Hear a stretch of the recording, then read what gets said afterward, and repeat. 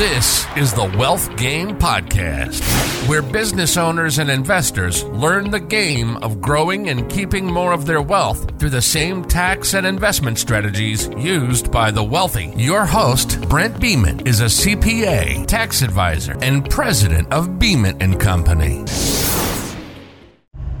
Let's go over the topic of if you should own your home through a trust or not. I'll give you two examples of what happens to your home when you die if the home is owned through a trust, and what happens to your home if you die when it is not owned through a trust. So we'll first go with if it's not owned through a trust. When you pass, let's just say you don't have a will, you don't have a trust, you pass away, the home goes through what they call probate.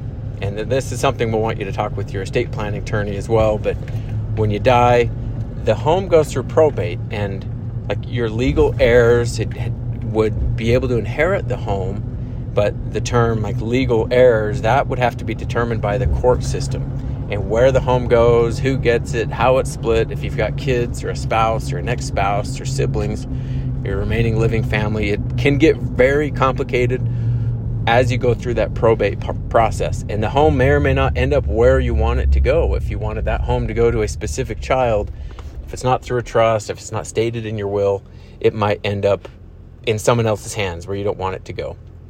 So what happens if you have the home in a trust is that trust, and trust, they are kind of like a legal entity, but it's more of a legal contract and not as much of a legal entity. It's not a corporation, it's not a partnership, not an LLC. This trust, think of it as the trust tells other people what to do with what the trust owns. The trust can dictate what happens.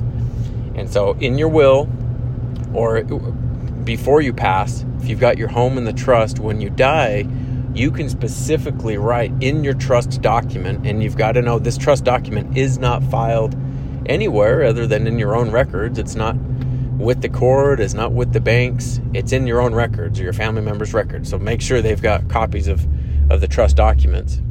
But when you die, the home would go, what would happen with the home is that it would be distributed or allocated, or ownership would transfer to match whatever the trust document says. You could have it go to a specific kid, you could have it go to a spouse, you could have it go to a grandparent, you could have it go wherever you tell the trust document to tell it to go. Like whatever you have documented there, that's what can happen with the home. So that's the difference, is that having the trust in your home, it gives you more control, almost as a way to control what's happening to your assets after you die. That's, in my opinion, that's kind of one of the biggest benefits of the trust, is it allows you to continue to make decisions or allocate your assets after you pass.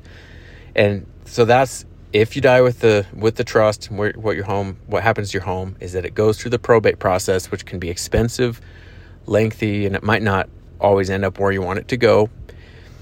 If you die with the trust and the home is in the trust, that's where you have more control. It'd be quicker, it'd be less expensive for your heirs when you die. So that's kind of the pros and cons of it. I would recommend to have your home in a trust. And kind of a side benefit is if you have your home in a trust, if you ever look up the county records of like home ownership or a specific parcel and what owns it, the trust name typically would come up on there. Some counties will show the trustee's name. And if you want your name off of the deed and you don't want it searchable, you may want to consider having your home in an LLC and then having that LLC owned in the trust, because then the owner on record on the deed and the county would actually be the LLC, and you'd have just a basic LLC name. Maybe your address could be the LLC name, but then your trust would own that LLC. So if you want it completely off the county records, you don't want your home visible and searchable county records, or you don't want your personal name attached to the home, just if you're worried about people searching up your address or knowing where you live or whatnot, you can have that in an LLC and a trust. But overall, I would recommend having your home owned in a trust. Thank you for listening to today's episode. Be sure to subscribe and please provide a review of what you thought of this episode. For specific topic requests or questions to be covered, please email questions@wealthgamepodcast.com.